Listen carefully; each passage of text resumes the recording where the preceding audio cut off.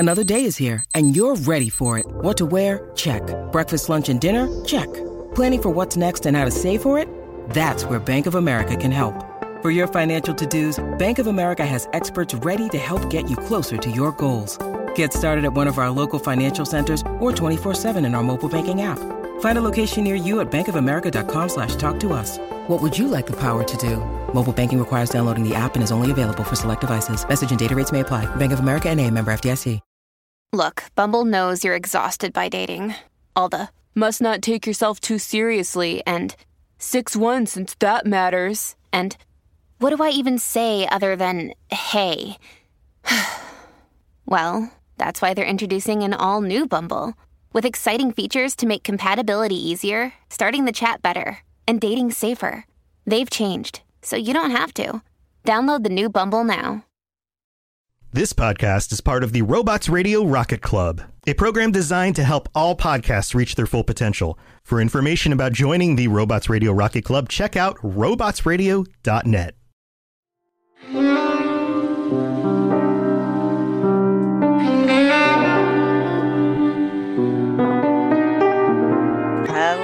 Hello, and welcome back to another episode of Two Girls, One Ship, the podcast where we analyze, rate, and review all that the world of video game romances has to offer.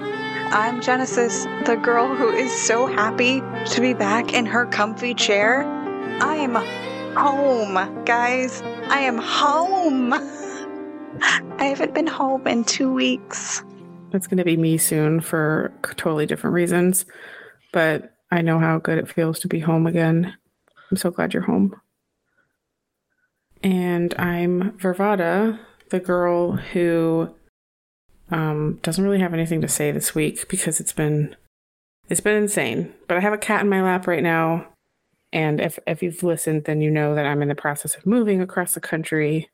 I just sold my house today. Well, we're under contract now, so I guess it's not technically sold, but we're getting there. It's stressful, but it's okay. That's very stressful. But I'm She-Cup, the girl who can't stop listening to Castles Crumbling by Taylor Swift, featuring Hayley Williams, and, of course, comparing it to the one and only Dragon Age. This is crazy. I haven't heard this song yet. Oh, you need to hear it. It's pretty good. I'm going to look it up immediately after this. And I am Teacup, the girl who is not a girl, but happy to be here. Welcome back, friends of the pod. I love that. You changed the words on me. It's all good. Now, we normally have you here for our Dragon Age wrap-ups, but as our listeners know, these two have quite a few other shows. And for tonight's episode, we are delving into the world of Assassin's Creed. So we invited the host of the AC Lorecast. I mean, come on, who better than the girls and the cups to talk about historical romance?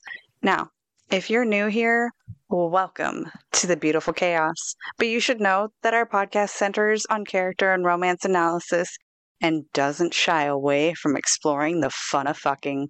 Or from the deep emotional connections built between two characters using specific in-game dialogue, so if you want to stay spoiler-free, then this just is not the podcast for you. So here's your fucking spoiler alert. Thanks for the spoiler alert, N7, who happens to also be a huge Assassin's Creed fan. So there's that. And just like with all of our other previous episodes, we'll assume that you have some background knowledge of the game and character in question. But we will be providing context for those of you who may not be familiar. But I don't really think it's going to be us providing the context this week. We brought the experts in for this week's context. So today, we're going to be talking about a game and a relationship that people, mainly Shelby, have been asking us to cover for at least the past year, if not longer. And we promise we will get to all of the romances eventually, or at least as many as possible. But today is finally the day that we find ourselves transported back to the desert sands of Egypt during the reign of Cleopatra VII, aka like the Cleopatra, the last ruler of the Ptolemaic Empire. This game is set from the years 49 to 43 before Common Era, and it is very beautifully recreated. While the game covers the typical Assassin's Creed plot of assassins versus Templars, or in this case, the Hidden Ones versus the Order of the Ancients, it also has a beautiful and tragic romance embedded within, that of the characters Bayek of Siwa and his wife Aya. The irony of freedom. We are free of each other, yet it brings me no happiness. We must move forward. Remain in our tempest of blood poetry. Despite it all, we dance, and they die. From darkness we have come, and in darkness we shall stay. Yeah, so that was Aya, obviously.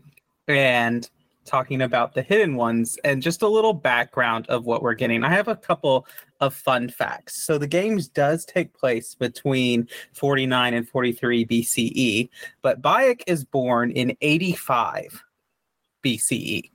Whoa. Yes. Okay. And so this is the fun fact. Bayek is the oldest Assassin's Creed protagonist other than Ezio. But Ezio spans his life 3 games. So Bayek is the oldest one that we only see in 1 game. I mean, he looks damn good for being in his 40s. I know. I hope I look 40s? that good in my 40s. I'm bad at mental math. All I know is I'm just like, what fish oil is he taking? Like, my knees crack so bad. I'm only 31. He's not a today 40s. He's a BCE 40s, which is, feels like a lot older than a 2023 40s.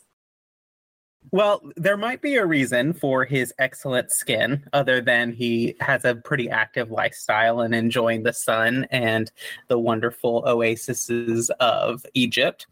But there is a theory that Bayek contains what's called the Isu DNA.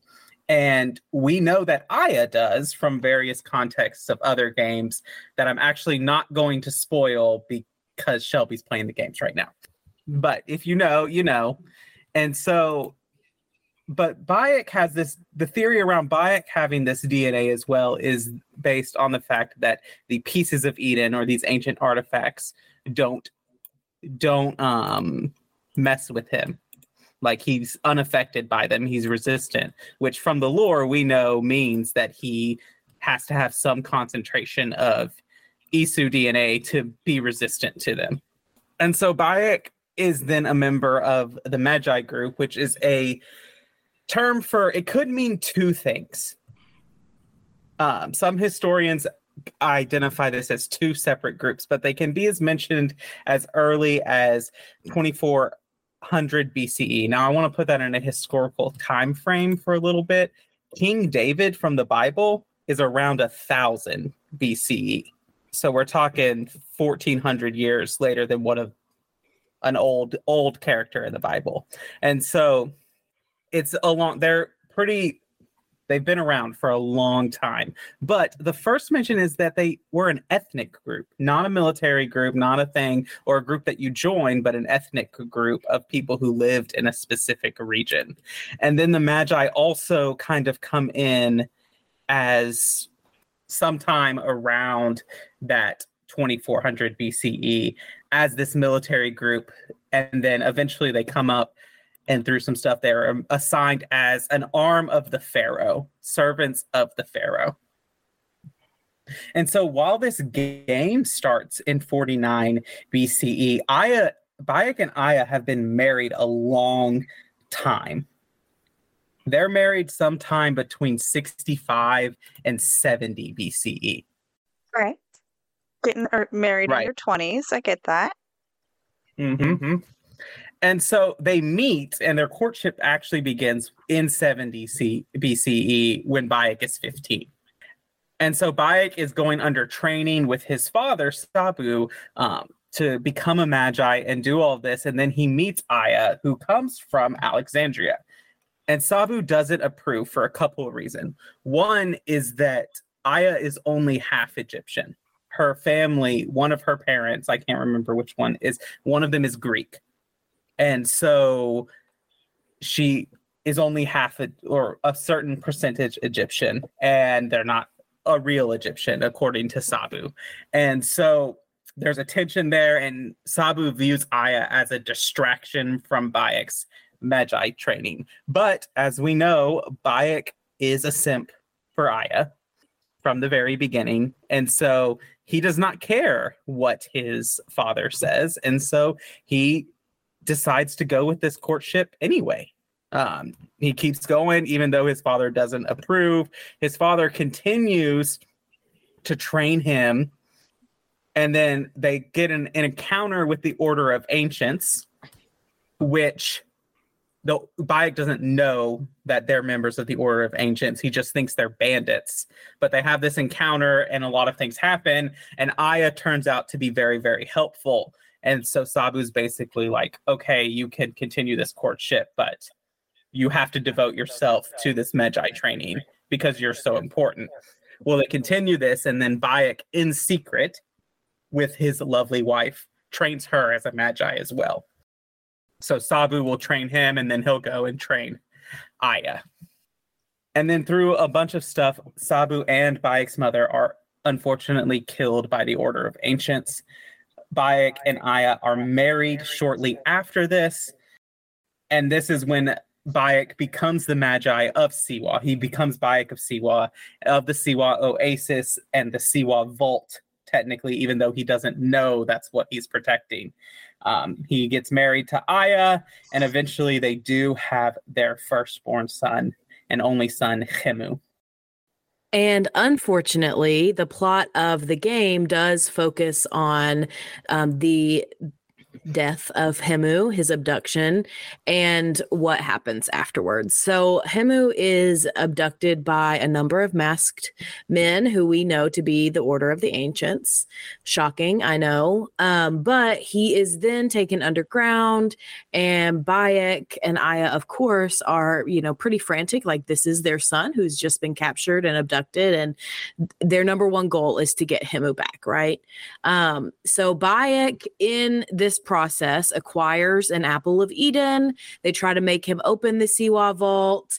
And of course, Hemu tries to help his father escape.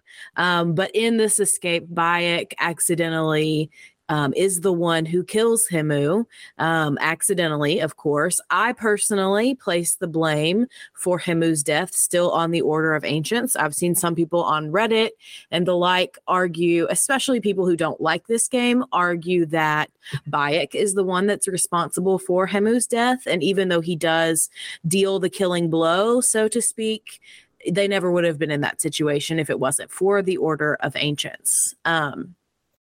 So, about a year later, after Hemu's death, in 48 BCE, Bayek and Aya both are out for revenge and justice for Hemu's death.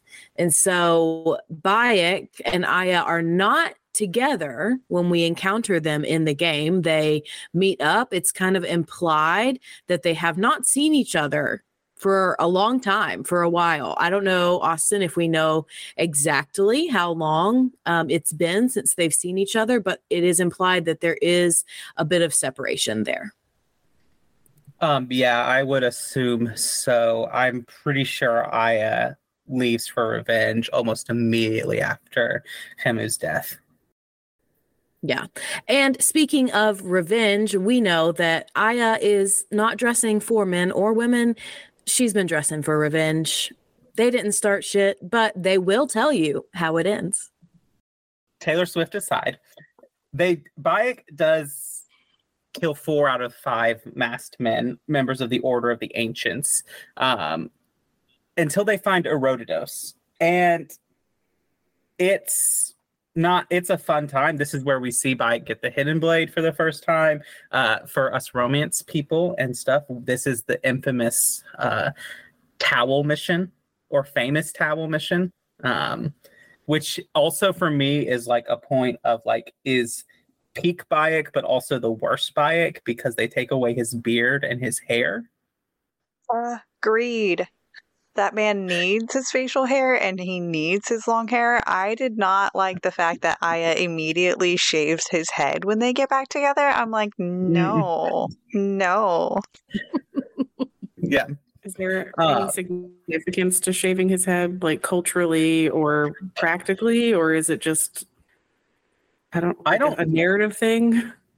I don't know. I don't know enough about Egyptian culture at the time to say. I will say that the Magi is a religious organization that we kind of see there.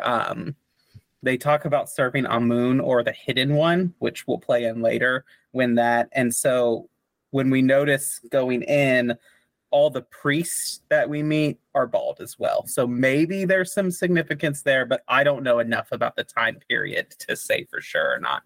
I only know of like what I've seen in movies and like American portrayals of other cultures when it comes to this. But every time that I think of like a pharaoh or a pharaoh's child, or like the movie The Prince of Egypt came to mind, and they all had their head shaved, and it was only when he left did he allow his hair to grow out. And so I'm wondering if it also has something to do with that. Like being truly Egyptian is to have your shaved head. But for all part of it. Sorry, I'm changing. Yeah. I just was thinking, like, well, for me, I'm like, if he's been on the road, like killing people for months, and then he comes back to me, I'm like, hold up, you got some hygiene things you need to address before we're gonna get together. So maybe it was just that. Could be a hygiene thing. Huh? No, I totally agree, because it could be like a bug thing, like a lice thing. Like, I don't want whatever that was my bugs you got in your hair. Like, has he been roughing it for months? And like, I don't know. Well, it's interesting, and this might just be a game mechanic thing rather than like an actual cultural thing, but when we have the flashback scenes, he still has his beard and long hair. So maybe it is a hygiene thing. Be like, your hair is gross. I mean, I'm sure that they make them look good, but those dreads might not look the best after being in the desert and on the run for a year. Yeah, I don't know. I remember also on one of those documentaries on Netflix, they have like so many about ancient Egypt and doing stuff. They were really into wigs back then, like very ornate wigs. So that were like headpieces. So maybe they shaved their head just for that. I have no idea. Anyway, I'm sorry. I did this. This is my fault. No, that's fine. Normally it's me who gets the rabbit hole going. So I understand. True. Well, they kill Herodotus, and Bayek gets the feeling that there are a lot more masked men involved than just this one. He doesn't feel like he's the last one. And spoiler, there's not, because the Order of Ancients is kind of like Hydra, where you cut off one head and two more take its place. So Bayek is told by Aya to go and meet up with this Apollodorus, who is also a very attractive man in the game, to get some intel, who introduces Bayek to Cleopatra in one of the most iconic scenes of the entire game, which is, the fact that Cleopatra gets up there and she's like, I will sleep with any man here as long as they agree to be executed in the morning. I loved that scene so much. And I am in love with Cleopatra at this point because she owns it so much. She is traipsing around in whatever the fuck she feels like wearing. I believe we get like full profile side ass from her. And I'm like, yes, you are in power, you are in control, and you own your own body. I loved it. Yes. Well, we know this Cleopatra is the Cleopatra, the one we know from history, who does sleep with both Julius Caesar and Mark Antony. Talk about working your way through Roman leadership. Has power and is after men who also have power. Bayek, though, is unswayed by Cleopatra, and she's like, will you take my offer? And he's like, nah, I really love this girl over here. Which respect to that, for sure. Yes. And then this is where Cleopatra reveals that her brother and all these masked men are members of the Order of Ancients. Now, if you want to know more about the Order of Ancients, you can go listen to our podcast, the Assassin's Creed Lorecast, for our Templar episode, because they are a precursor to the Templar, and you can learn more about that there, but that's not where we're going to talk about on this podcast. Anyways, so Queen Cleopatra, of course, she is having a lot of fun, like we've just described. But the reason why she can do all of this is because she's not currently on the throne. So she is trying to get her throne back from her brother, Ptolemy, who is a puppet, basically, of the Order of Ancients. And there are a lot of Ptolemies in history. This one is the 13th, to be specific, in the Ptolemaic dynasty. So that's kind of her goal throughout this game. We know that Bayek and Aya have a little bit of different goals in this game, but Bayek does continue getting more and more assassination targets, targets from the Order of Ancients, and Aya does finally convince Pompey the Great to ally with Cleopatra. Of course, Aya is a strong woman and she supports strong women. So she encourages Bayek to continue killing Cleopatra's targets so she can continue rising in power as well.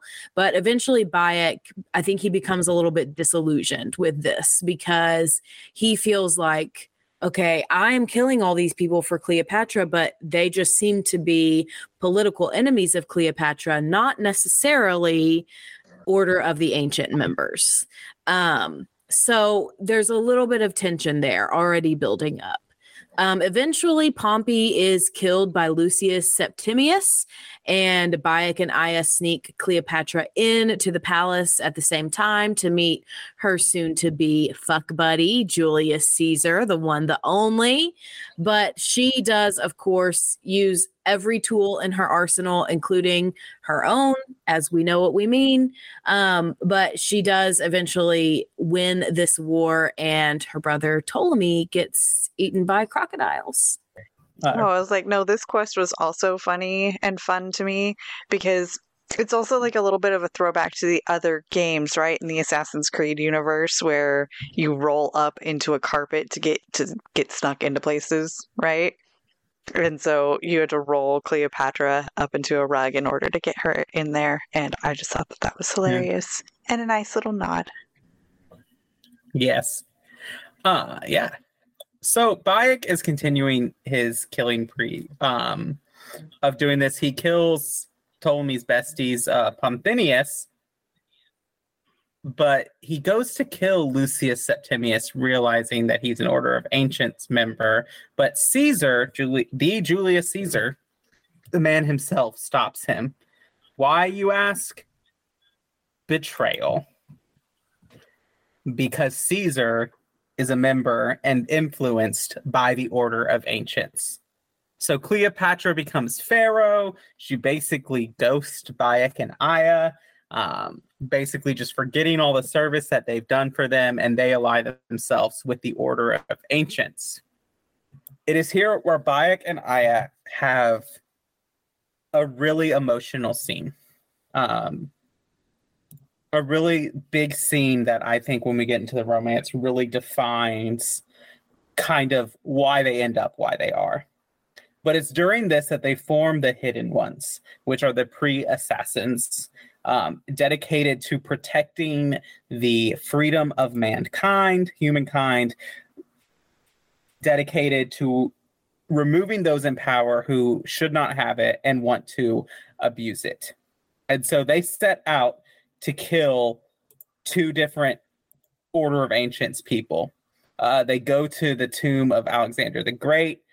They find a mortally wounded Apollodorus who tells them that Caesar's lapdog Flavius Metilius, which would be a good band name, is the leader of the Order of Ancients, and he took the apple in Alexander's staff, which is important because Alexander's staff is a staff of Eden. And so we know from Assassin's Creed 2 that when an apple and staff are put together, they open a vault, the Nisu vault. So that's why he's doing that. So Bayek goes back to Siwa to see Flavius, and Lucius have used the apple and staff to open the vault, which leads to a map of more pieces of Eden. Now, this is a throwback to the original Assassin's Creed game because we see this map similar at the end of Assassin's Creed 1. And so more stuff happens, a real sentimental scene where Bayek has lost his childhood friend, and he gets a sword, and then he goes and he wants to hunt down Flavius to avenge Kemu's death. He meets back up with Aya, who has recruited more assassins, and she's leaving to go to Rome to finally kill Septimius and Caesar. They separate. Bayek and Aya are now separated. They're married, but no longer in love with each other. Well, we'll talk about that. But dedicated to the fight of protecting the world from shadows. In 44 BCE, Aya kills Lucius and infiltrates the Roman Senate to help assassinate Caesar. Aya is the first one to drive a dagger into Caesar's back. And so, feeling that. But this is a throwback to Assassin's Creed 2. So, Aya's assassin's name is Amunet. And in the vault underneath the Auditory Villa, there is a statue of Amunet. And it states that she used a knife to assassinate Julius Caesar. So this is a throwback all the way back to Assassin's Creed 2, that Aya is now Amunet and is killing Julius Caesar. And then she warns Cleopatra better to behave, or Mommy Aya will come back and kill her. There's also a scene where she basically implies later that Aya is the one who gives Cleopatra the snake to unalive herself when Octavian and his forces are basically ransacking Egypt after Mark Antony. And then Bayek recruits and trains more assassins in both Sinai and all over. And Aya does the same in Rome. And that's the end of the game's plot and the background. So now we can get to what this podcast is about, which is the romance, the juicy bits. Sorry, I think we need to take a minute here and just laugh about how much you word corrected and went through, and like big major props to you, because V literally put in here like, which is important for some reason, and then you explained in the moment, in real time, why it was important. So congrats and props to you on that. It was a test. It was a test, yes. You passed. Also, I didn't know, so I was like, because I never finished Origins, although I did see it's on mega sale right now in the PlayStation Store, so I might get it again. But I don't know. I think Origins as a whole should come with a emotional stability warning. Like, do not play this game if you are not ready to deal with trauma. Well, something that's interesting was just me rewatching it because I hadn't played it in so long, and then watching the scenes between Bayek and Aya, and then like reading the summary plot again and trying to refresh my memory. I was like, oh yeah, I forgot all about their son. And last time I played this, I was not a mother, and now I am. And I'm like, I feel like it would just hit totally differently. Like, I totally understand why Aya just immediately pieces out and goes on a killing rampage, because I would too if I had those skills and was also not able to be held liable for my actions like she is. So, yeah.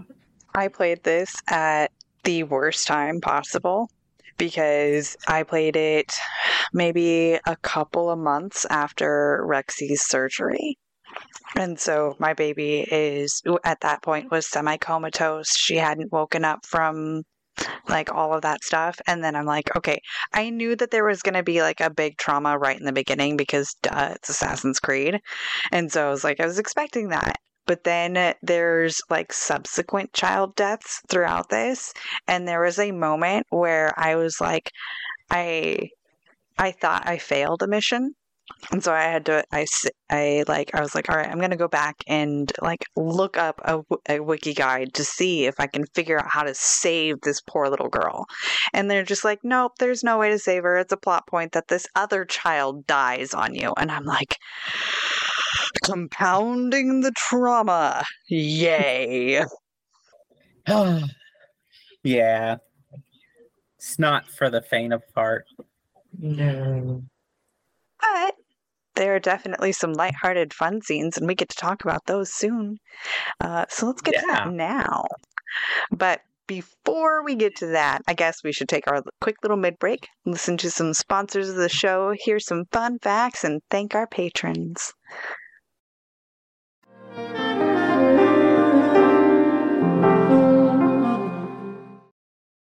When you need mealtime inspiration, it's worth shopping Kroger, where you'll find over 30,000 mouth-watering choices that excite your inner foodie. And no matter what tasty choice you make, you'll enjoy our everyday low prices, plus extra ways to save, like digital coupons worth over $600 each week. You can also save up to $1 off per gallon at the pump with fuel points. More savings and more inspiring flavors make shopping Kroger worth it every time. Kroger, fresh for everyone. Fuel restrictions apply. Okay, so my brain just totally went to something culturally racist, and so I'm going to share it here because my first thing was, okay, normally we dance into the mid-break, and then I was like, oh, that song, Walk Like an Egyptian, and then I was like, should we do the dance? And then I was like, that's probably not good anymore, right? No, but way to show your age. Yeah. Where does the dance even come from? Like, is it from the paintings? I think like the hieroglyphics. Yeah. I think. I'm sure that what happened is there was the paintings and then some pop star did it in a music video. Yeah. And that's how it got. My question is, do you think there's some absolute dumbass out there who really thought Egyptians just walked around like that for real? Because it's not an efficient way to move. So no, it is not. Stupid. It's so. I'm going to quote one of our professors. That is the answer to this question, which is, can we swear on this podcast? Absolutely. Okay. Did you see how many times I wrote "fuck" in the notes? Oh. But anyway, I couldn't remember. But so his quote is, racism makes you fucking stupid. So that. Yeah. It's accurate. It makes you stupid, and I feel like it exposes you as stupid too. Mm-hmm. Correct. All right, let's move on from racism to fun facts. The voice actress for Aya is well known on our show. Alex Wilton Reagan, otherwise known as Samantha Traynor from the Mass Effect trilogy. No, just number 3 from Mass Effect 3. Alt Cunningham from Cyberpunk. And the female Inquisitor, the British version, in Dragon Age Inquisition. And she's been in a bunch of other stuff too. I will say, I had no idea she was female series voice. Yeah. I just set my Siri to her voice, and I'm like, I cannot believe it's actually her voice. I love your goldfish brain so much, honey, because we literally talked about that when we talked about Traynor. Ted Lasso told me to be a goldfish, and I took it to heart. But yeah, no, I literally just said it as her. It's pretty great. Here's like a controversial question, though. Alex Wilton Reagan is, at least visibly, a white woman. How do we feel about her portraying Aya? Because I have very complicated. We don't have to get into it. I just don't know how to personally feel. I never saw anyone having a problem with it on the internet, but I also did not directly Google for that because I was scared to do that. So I don't know. That's fair. I put that in my notes, like for later when we just had, free discussion, because I think it's a little problematic.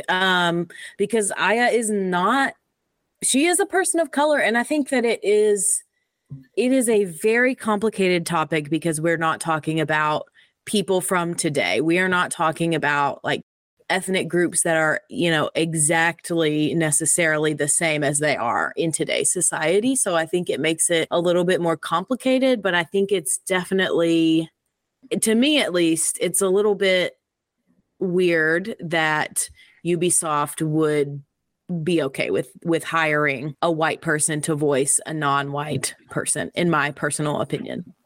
Yeah, my instinct is to say it makes me uncomfy, but I also understand it's not the actresses or actors' fault at all. They're not held responsible. It is the system. We kind of talked about that, me and Jen, in, I don't remember what number episode it was, but it was where we spoke with Helen, and I asked them about that because I was thinking about Laura Bailey playing, I can't remember this character's name either, in Uncharted. She's a Black South African woman, and Laura Bailey's a white woman, but she nailed the South African accent, so they hired her. But it seems like an industry problem. I wish they would fix it, because no one can tell me that there wasn't a woman of color, of any color, let alone of Middle Eastern color, who could have played her, and they could have found it. But so it's also a point of when you look at the history of Assassin's Creed, because their first, hold on, let me go back. We're going to count Altair as a person of color because he is Middle Eastern as well. So he is a person of color, but the next one after that would be Connor Kenway, who is Native American, and he is voiced by a Native American voice actor. Noah Watts voices Connor Kenway. And so they have a history of hiring these people to voice them. So it's not a point of they have to push against executives who don't want this because they've done it before. Yeah, I think a problem, I only know peripherally because I don't work in this industry, but studios have rosters of actors that they have on call, basically, that they go to time and again. It's why you hear the same voices in BioWare games and such. But it also creates that problem of you have this bubble of actors that you rely on, and you don't often seek new talent. And then you have all these people getting in through connections and privileges, and it just compounds on one another. Casting directors not making it a priority, maybe. Or in the case with Laura Bailey's character I was talking about in Uncharted, she didn't even know what the character looked like until she showed up for her first day of recording. And that's a huge problem too, just the secrecy of the games industry. Keith Farley, who voiced Thane, he also voiced Kellogg in Fallout 4, and he said in an interview once that he didn't even know what game he was voicing for until he saw the trailer and he heard his voice. He had no idea because of how hush-hush the games industry is. So there's all these different factors that contribute to it, and I will never blame the actual actor for this problem, but it's definitely a problem. And to sum it up, it made me feel icky when I realized who it was, because also Trainer is a woman of color. She's supposed to be Indian, and British Indian ethnically, and she is voiced by the same voice actress. So I think it goes back to the voice actor Alex.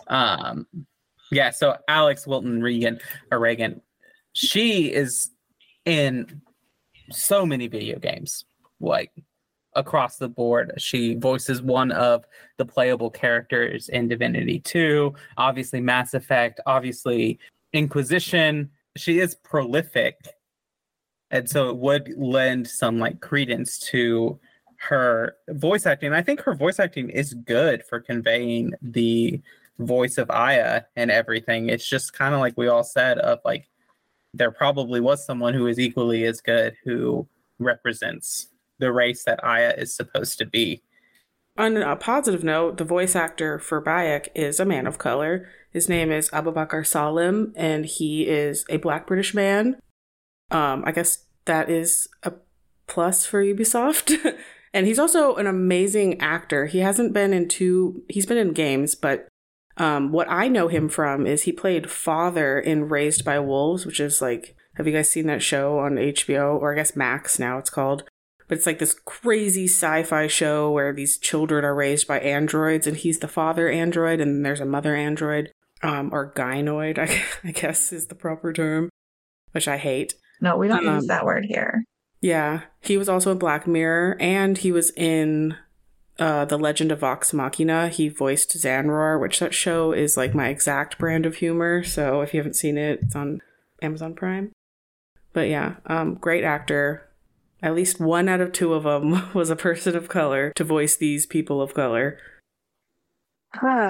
Well, I am very, very happy to announce that we broke 130 ratings on Spotify. We are now at 132.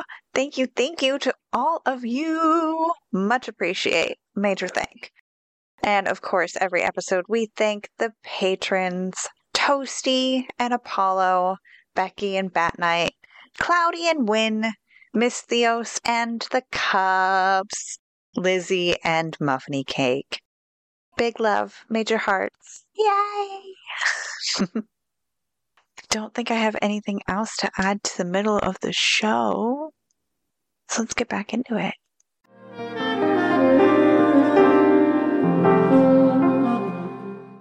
Okay. It's time to talk about their marriage being destroyed by their need for revenge. So get ready to be sad. Oh, major sads. But let's start with something a little bit more sexy. It was your daughters. He died flailing in the baths. I wish I had been there.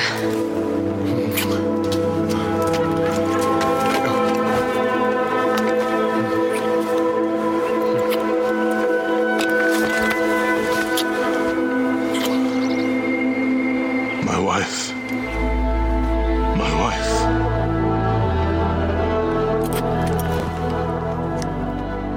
Fade to beautiful background.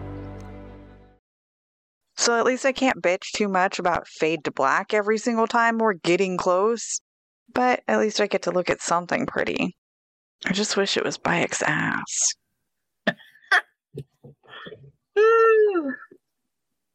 I will say that once I unlocked the towel as an outfit, I ran around in that for a while. My favorite part of like the need for censorship in this game is the quest where you get buried in the sand, which they obviously would have like buried you naked in that sand. But they pull Bayek up and he's wearing the towel. Like, so he has secured in all of this sand, that towel has stayed secured to him. Yeah. In order to keep the... Why do they have to keep the... It's not like it had to be PG. It's a game all about murder. Like, it's called Assassins. So, have you ever looked up the heads of the ERSB? Oh, okay. Yeah. No, we did like a whole big thing on them and how a lot of the rating has to do with sexual acts and things like that will promote your game to higher levels. And so you can show as much blood and gore and violence as you want, but show half a titty and you're NC-17. Yeah, and just a general thing of, I think, probably whether for better or worse, sometimes showing a penis will get your game banned in certain countries. Yeah. And so Ubisoft, as a very, very, very worldwide game company, is probably thinking about that all the time. V, thoughts? Or do you want me to just go through these audio clips? Oh, no, it's okay. I know I didn't order it like in any way because I don't know what I'm doing. So like I guess because we're at the beginning and we just played that part, I just wanted to note, like, for their relationship, I noticed that like the first half of the game, they are basically either consumed with vengeance or lust. Like, they are constantly planning, like this scene basically right after that where he's saying my wife, and then it cuts back to them clearly having just had sex and they're immediately planning their next move while they're like not fully clothed and they're snuggling. So for them at this point in their marriage, like their relationship is really just built on their mission to avenge their son's death. And Bayek clearly loves Aya forever, like still to this day. I know you said earlier also that we'll talk about that when I said they don't really love each other. I meant mainly Aya. Like her love, she killed it, like she destroyed it. She destroyed herself so that she could take on this mission. And that's what I thought was really interesting. The scene you talked about where they're on the beach and they decide to make the hidden ones like official. And then Bayek drops that eagle skull that was, I think, Kimu's necklace, right? It was his necklace. And it makes the assassin logo in the sand, the shape of the skull does. And I was like, that part was really cool because I totally forgot that had happened. And I was like, oh yeah, that's how they got the logo for the Assassin's Brotherhood. That's so cool. But at the same time, I just thought it was really interesting how this death of their son created this huge purpose for their life, which in turn just leads to more death. And they can justify it all they want, but at the end of the day, it's thousands of years later, and the Templars and Assassins are still killing each other. Nothing's fixed. The world still sucks. Are they doing good? Yeah, I mean, as far as Assassin's Creed goes, romances, I'm ignoring Odyssey and Valhalla because they are their own category of romance. So I'm only talking about 1 through Origins at this point. As far as romances go, we don't get a lot in the Assassin's Creed universe. We get a couple of Ezio being a fuckboy, and then he finally gets his relationship with Sophia in Revelation, and then we get a couple things of Edward has his marriage that he had and then doesn't have, and then like that's weird. This is the first time that we like deep dive into a relationship and we're at its end, which I think is really prevalent in how you view this in Bayek and Aya, is that we're not viewing their budding romance. We're not viewing what's going on. They have been together for 2 decades. Yeah. They have, or around that time, maybe somewhere around that time, 2 decades they've been together. We're married. And so we're watching the end of a long relationship that has had to adapt and change. And Shelby and I have not been married that long. It'd be 6 years in August. And the way our relationship has changed from even when we first got married 6 years ago to now is vastly different. I can't even imagine what that looks like over decades. Yeah. And with trauma added in there. And so like Bayek and Aya, like viewing that from that we're seeing this relationship from its end really affects something. And the fact that neither of them, when we first meet them, are really ready to let go. And so I think like what we see is in this like lust and everything is a desperate cling to grasp the life that happened before Camus died. Mm-hmm. I fully agree with that. My husband and I have been together for 20 years. And we have gone through a very recent trauma involving our child. And so this game definitely it hits a lot of those notes. Now, I mean, obviously, I'm not going to go on a murderous rampage. And I don't think that, in the next couple of years, my marriage is going to end with forming a brotherhood. But I definitely feel the pain and I can empathize with what they're going through on this. And yeah, it's very, very interesting. But I also do feel like Bayek loves the shit out of Aya. I love how much he respects and honors and just sees Aya for her worth and tries to uplift her even higher. There are some lines that when I was playing as him, I was like, damn, you have got game. And I wish that I was the one, I wish I was Aya so that way I could feel this love coming at me. Because unfortunately, as Bayek, I never really felt that same level of love coming back at me. I fully agree that Bayek loves Aya way more than she loves him. What I think is sad is like you can tell that their marriage was really strong until now. And so it makes it even more sad to see it end and how Aya pulls away because she like fills up all of the space she had for love for Bayek with her responsibilities that she feels she has to undertake to save the world and, I don't know, I guess avenge her son or maybe do it in his memory, trying to erase every trace of the people responsible for his death. I mean, I don't blame her for that, but it just sucks that that led to her no longer even being Aya anymore. She just completely left.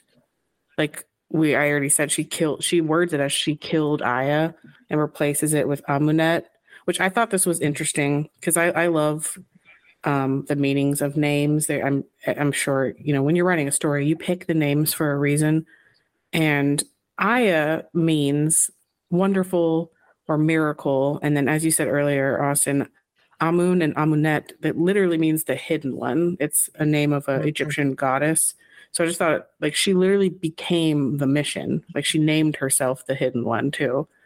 So she just, and Bayek's left behind. So now he doesn't, I mean, he still has the mission, too, but it just, I don't even know how you go on, really, losing your son and then losing your wife to whatever she's become. To me, I think this is a really good representation of how people deal with trauma differently. Because to me, Aya is emotionally avoidant. She pushes down her emotions so that they don't bubble up and come to the forefront.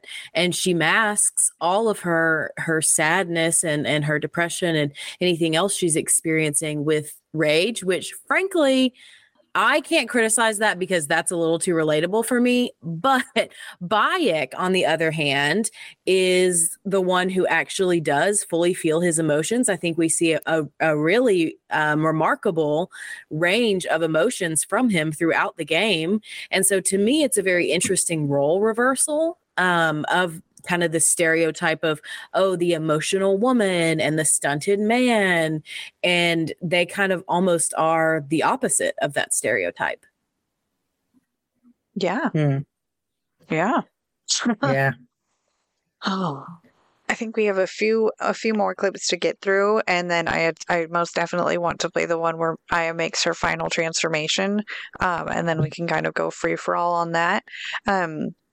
Because there's another moment where Bayek and Aya get to meet together, they get to smash, and then have to leave again. And it's just like, that's what their relationship is at this point after Hamu dies. I feel as though wherever we go, tragedy follows. Perhaps we should come to terms. It is hard. I don't want to let go, but... Every time I think of you, I think of Hamu. And everything we lost. Me too. So for now, we kill. Farewell, Aya.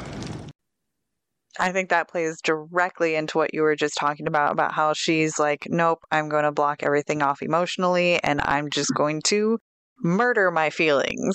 While Bayek is just like, I feel really, every time I see you, I see him, and I'm trying to cope and learn how to deal with this. And she's just like, nope, let's go stab things. I kind of think she must feel that too, though, when she sees him, she sees her son. Because, I mean, we just know from real world, like, it is very hard for parents to stay together after death of a child. Like, just the divorce rate's very high because it's a constant reminder of your loss. And whereas Bayek, I think, is willing to, like you said, feel his emotions. He wants to stay, that she doesn't. So they don't stay together. And I actually brought a stat from a book because I was curious what's the percentage of couples who break up or divorce after the death of a child? And so this stat comes from the book When Children Die, Improving Palliative and End-of-Life Care for Children and Their Families. It's published by the National Academies of Sciences, Engineering, and Medicine. So this is a legitimate stat, and they claim that about 72% of marriages end in divorce after the death of a child. So to me, it's like, yeah, of course they would go their separate ways, because most people do. It's really hard to overcome something like that. Yeah. And especially with it being their only child, I could see that that would play a part into it too, because if they had other children together, I could see that this whole story would have been different if they had stayed together for the kids. You don't go on a murder spree if you've got, another kid to take care of at home. Right. Yeah. Maybe they were trying to also make another child, because every time they got together, their scenes all ended with I'm still really sad, I want more revenge, let's go bang. That's how they all play out. So I've got this one here where it happens just like that again. It is agony to leave you, but I must go on alone. Aya, I will stand by my duty. where will your duty take you? North, to set the sea aflame.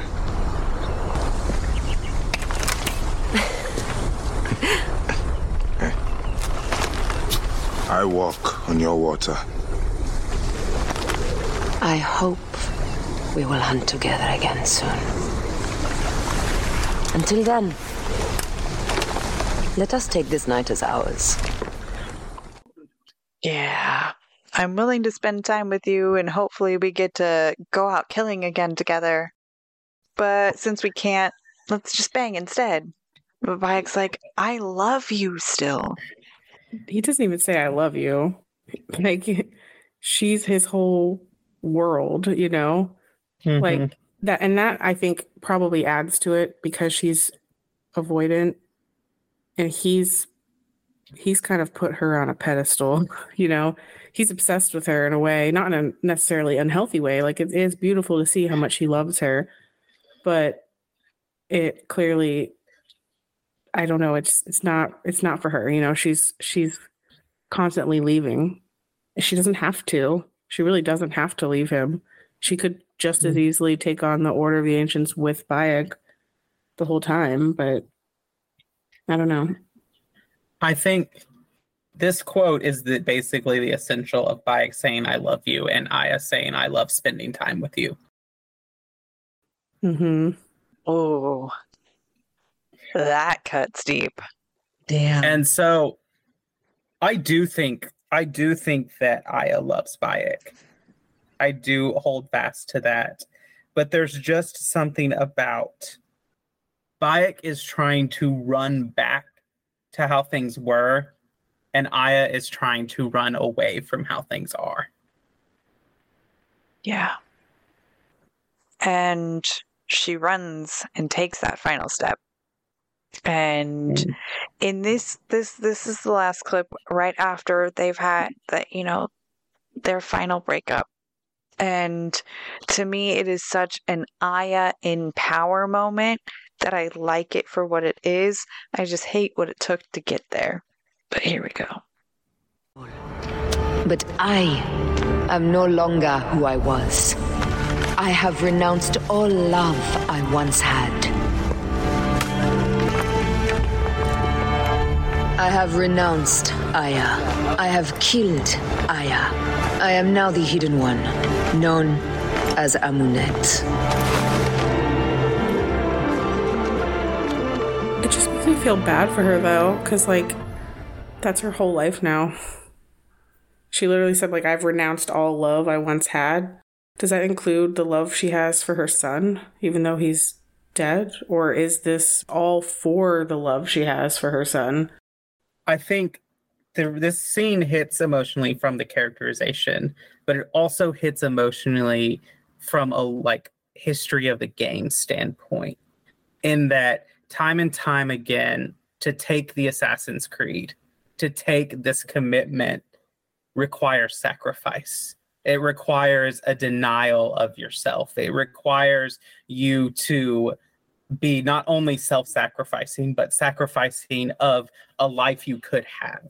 We see this time and time again of Edward giving up his dream of piracy and wealth, of Altair giving up his like stubbornness and strong-headedness. We see it with Ezio, with this idea that he's going to be this Italian noble and rise up and all of that. We see it time and time again of sacrifice and death and all of this at time. And so to see the formation of the Assassin Brotherhood, the Hidden Ones, to be centered around a sacrifice, not only a sacrifice of this person who went through this trauma, but a sacrifice of this relationship on basically the altar of the freedom of humankind, is like the core of what it means to be an assassin, which is why I actually think there are very few assassin protagonists who really live up to that.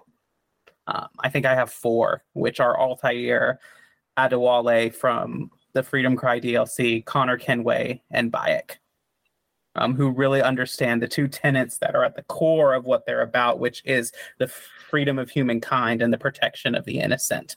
And it's just this moment where they're both saying what we're fighting for, what we're trying to accomplish is bigger than us. It's bigger than our relationship. It's bigger than our trauma.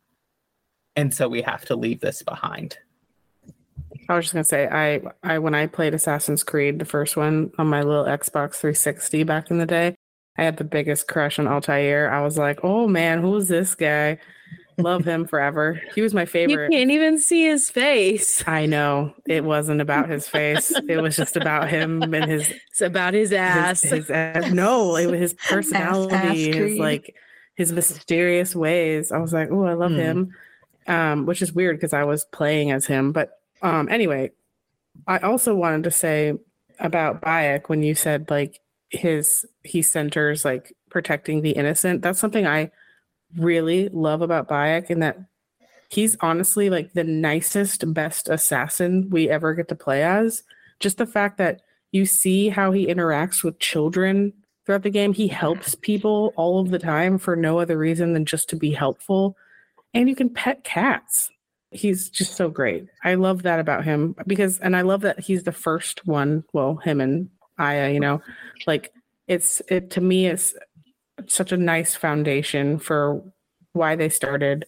I also think it's really ironic that like Aya was such a driving force behind starting the Assassins. And when you boil it down, it's like this whole thing was started because these 2 parents were trying to basically protect their kid, because if that hadn't existed, the Order of the Ancients, their son would still be alive. And like that is the most basic representation of protecting the innocent, is protecting your child. So I just think that's the best origin story for the Assassins. Yeah. And that kind of tragedy actually follows Aya's bloodline from her ancestors to her, and then her descendants. And from the Assassin's Creed story, like that bloodline follows her, and it's just very sad. So how does the bloodline continue? I'm not exactly sure. It's really hard because it's really, really complicated. Yeah. How this happens, and the way that Isu genes interact with the human genome is very science fiction-y and very like you tilt your head like this makes scientific sense on the surface, but when you really think about how science works, this doesn't make any sense. But it has to do with the fact that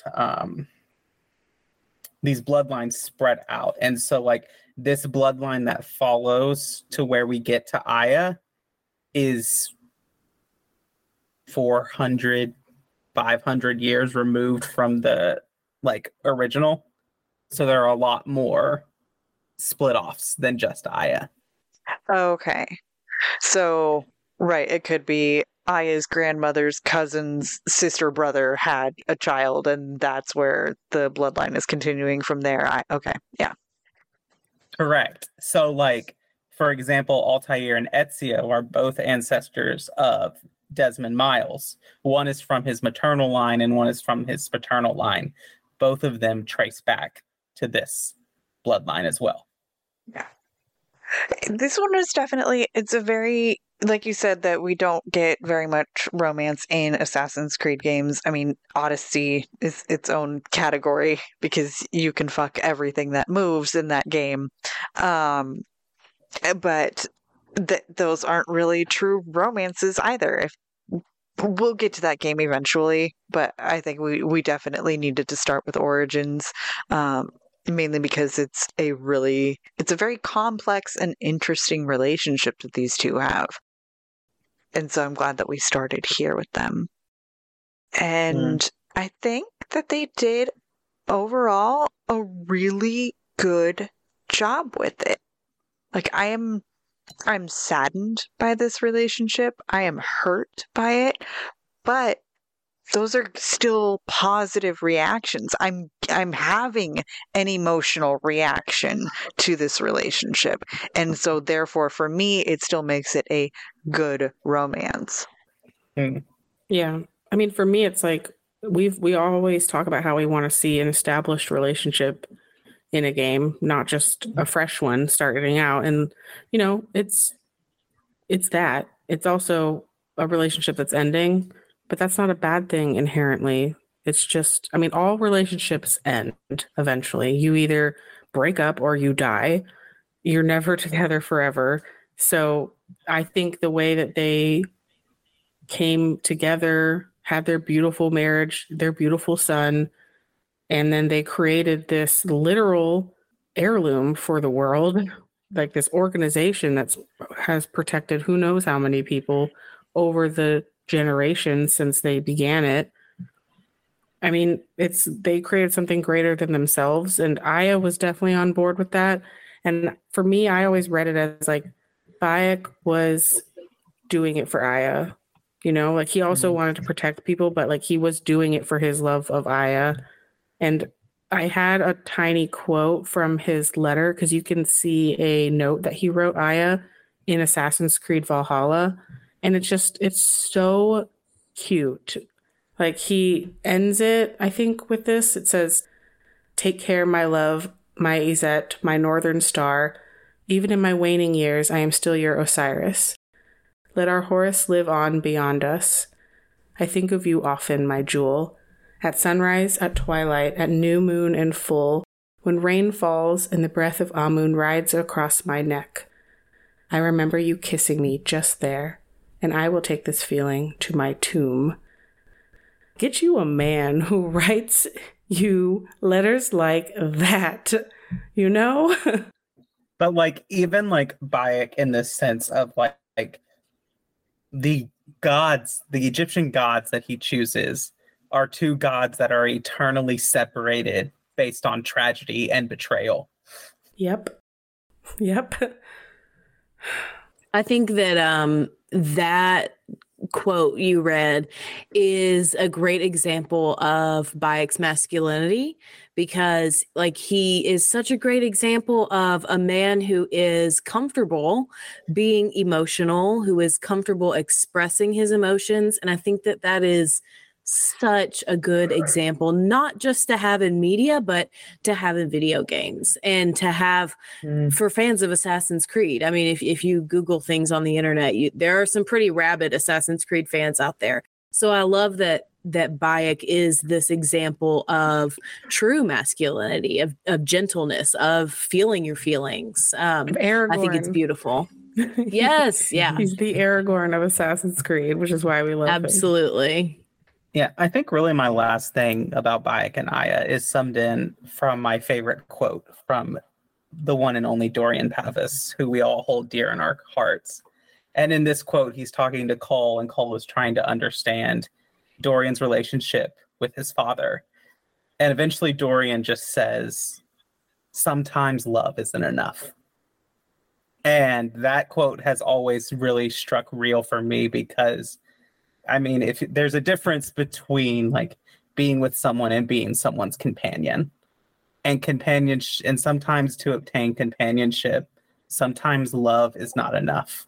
There has to be more that ties you together. And I think that with Bayek and Aya, it's a perfect example of they both do love each other. Aya does not want harm from Bayek. She actually, I think, deep down does not want to be separated from him. But both of them know and acknowledge that for them to stay together, it would lead to bitterness and resentment. And neither of them want to hold each other in that space. And so they agree that we're going to let our love first, but know that it's not enough to keep us together in this moment. I think that highlights their immense respect for one another, which is such a great thing to see, especially 20 years into a marriage. I fully agree with that. You know, when I was playing through it, I thought, you know, and when it got to the end, I was like, oh yeah, she just doesn't love him anymore. But I can also see from your standpoint that they love each other enough to know that if they forced themselves to stay together, they would no longer be in love anymore. And that can turn to bitter hatred. That can turn to sorrow and just like, I can't be around you anymore. And so they love each other enough to know that it has to end. I still stand by the point that I think that Bayek loves Aya more than she loves him. But I think I agree with that. Yeah. I think I tend to agree that, but solely because I don't think Aya stops enough to really feel any emotion other than anger and hatred towards the ones she wants to destroy. I really understand her. Like, I would never want to imagine my kid dying, but if I were in Aya's place, everything would fall away for me too, and I would only want to live so that I could kill everyone who did that to my kid. So I totally understand her. oh, I had something. Where'd it go? Hopefully it's happier than what I just said, so we don't end on that note. Oh, yeah, actually it was because I also loved with Aya, I love the friendship rivalry. We're gonna flirt. Or no, the ship captain. I can't think of his name right now. When you play as Aya and she's on the ship, the guy that she's with, I love how he flirts and she's just like, shut up, you old man, or she'll just take it and laugh it off. I love that. I also kind of just want to see her hook up with Cleopatra. Maybe that's why Cleo's rules were all about like any man that wants to try and sleep with me will just die in the morning. That's why I keep a whole bunch of women around, because we fuck all the time. Like that's my headcanon. We don't need a man. I got Aya. Really weird side note that you just made me think of that we could end on this tangent. When I was in Philadelphia, I went on this tour that I thought was supposed to be a historic ghost tour, but it actually was like dark adult history, and we went to like where all the old brothels were and stuff. And this is not a true fact. I know I wish you were with me, Jen, but I went with my sister, and this is not a true fact at all, but the lady was just telling like sex jokes, making it like sprinkling them in with historical fact to just confuse you. But I looked this up afterward, and apparently it's not true. But anyway, people think that the first vibrator was invented in Egypt, I think by Cleopatra. Some people will say that, by putting bees inside of a gourd and shaking it to make them angry so they'd buzz. That is not true, but I heard that on this tour, and then I just thought of it right now when you talked about Cleopatra and all her girlfriends. I heard it was scarab beetles. You heard it was scarab beetles? See, I'm traumatized by those thanks to The Mummy, the movie. They don't do that at all, first of all, but that scared little kid me. I want that to be true, so it is true. Kind of like there's a old historical fact that St. Nicholas actually punched someone in the face during a religious council, and it's not true, but I believe that it's true, so it is true. So Santa Claus punched someone in the face. Instead of getting coal, you'll just get smacked around. Exactly. Also on a happier note, just about Bayek, I really love that he's in the middle of like this quest for vengeance and like tasked by Cleopatra, the rebel queen or whatever that. But like if this merchant or if this citizen comes in and is like, this merchant scammed me out of my best pelt or whatever, Bayek's like, okay, let's go. Like, I'm going to go beat up some people. Everything. He is Medjay of Cleopatra, but he is still Medjay of Siwa. And so he remembers his roots where he was helping any person who came asking for it. Yeah. Yep. Yeah, there's a great quote. My favorite version of Luke Skywalker is actually Luke Skywalker in Battlefront 2.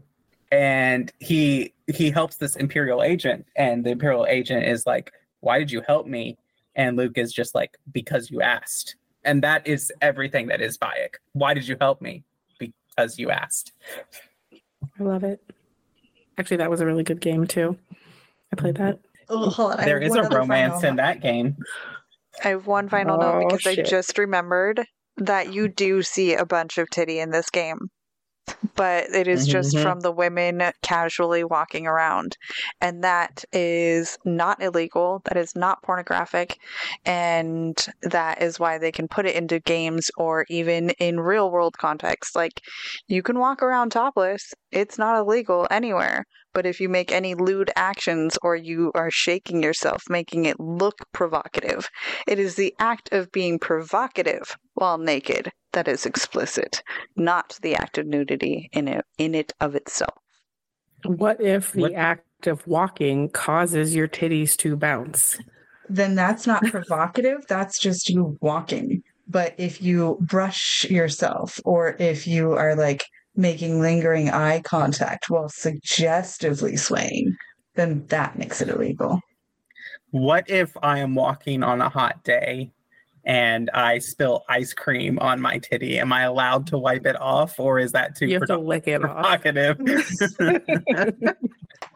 You have a valid reason for touching yourself, and you are not. I don't think you would be trying to arouse sexual arousal in people by wiping ice cream off yourself. I just imagine. I need I spilled ice cream on myself. You know? God. No one can find this sexual. It's just food. Wait, no, Austin, you are male. It doesn't matter at all about your nipples your are allowed on Facebook, even so. Yeah, right. So now, if you were around with your pants I was talking down as if I was a if I was a woman, then yeah, probably you would. Yeah, you'd probably get in trouble for that. Oh man. Okay, ice cream titties. Good way to end the episode, guys. Let's wrap it up here and shots, plugs, and hopefully V doesn't die of laughter. Back to Assassin's Creed. So in the second Assassin's Creed game, when Ezio goes up to be with Christina, there's a brief like flash of titty before the fade to black. Is it because it's super pixelated? Is the resistance that like Origins is better graphics, so the titties look more like real titties? Well, no, because I mean there are other games within the same. What rating is that game? You'll have to look that up for me. M. It's M for mature. Then that's fine. You can show whatever you want. You can't. I don't think you can go penis or vagina, but titty is fine in a rated M game. If you want it below that, you can't have flesh. That's why Mass Effect gets rid of the nipples on Liara and Ashley in Mass Effect 1. So that way they could keep the rating lower. If they had shown nipples in that final scene, then that would have been rated higher. Well, that's so interesting because I'm sure you're aware of the controversy with the Witcher Next Gen update. I swear to God, if they censor my trading cards in the remake of The Witcher 1, I'm going to be so mad. Like, those were some of the first video game titties that I ever saw. Those are emblazoned in my brain forever. Don't take those away from me. Well, apparently, when they did the next gen update of The Witcher 3, they kept part of one of the mods that made vaginas look a little too real, and so they had to remove it. Okay. I don't know how I feel on that one. Mm-hmm. I'd have to think more. But if I go down on my brain on a tangent thinking about realistic vaginas right now, then it's not going to be good. So let's do our plugs.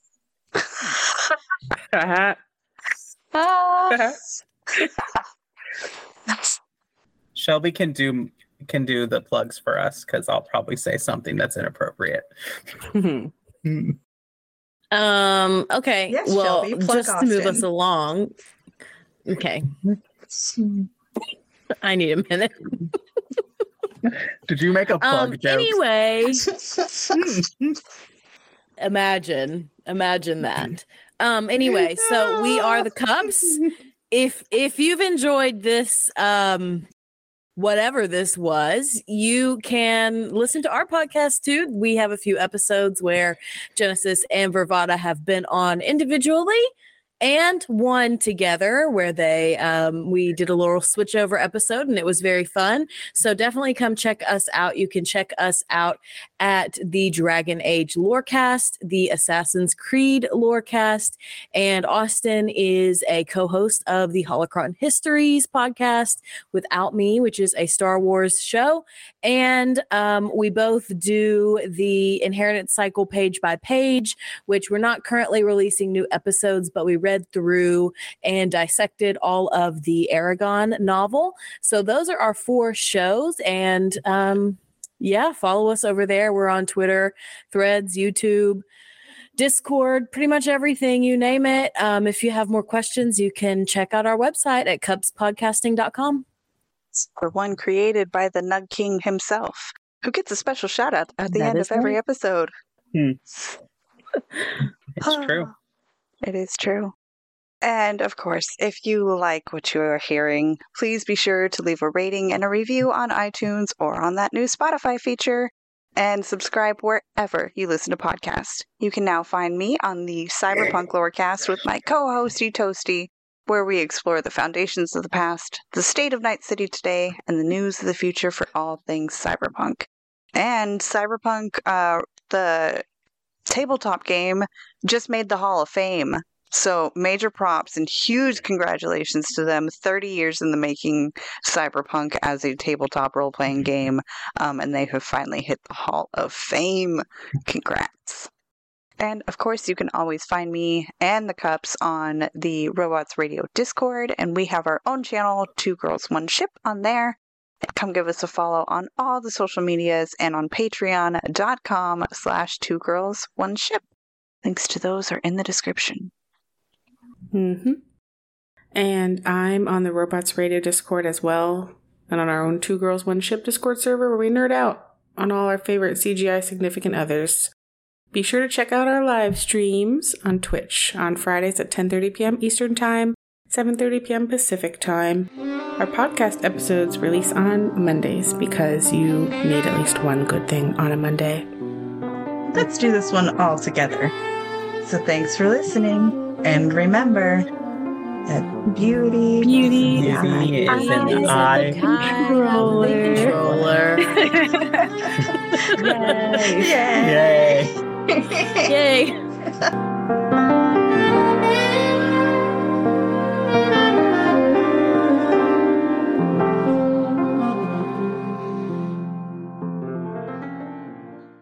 Do you love Dragon Age? Have you always wanted to learn more about its vast world and detailed lore?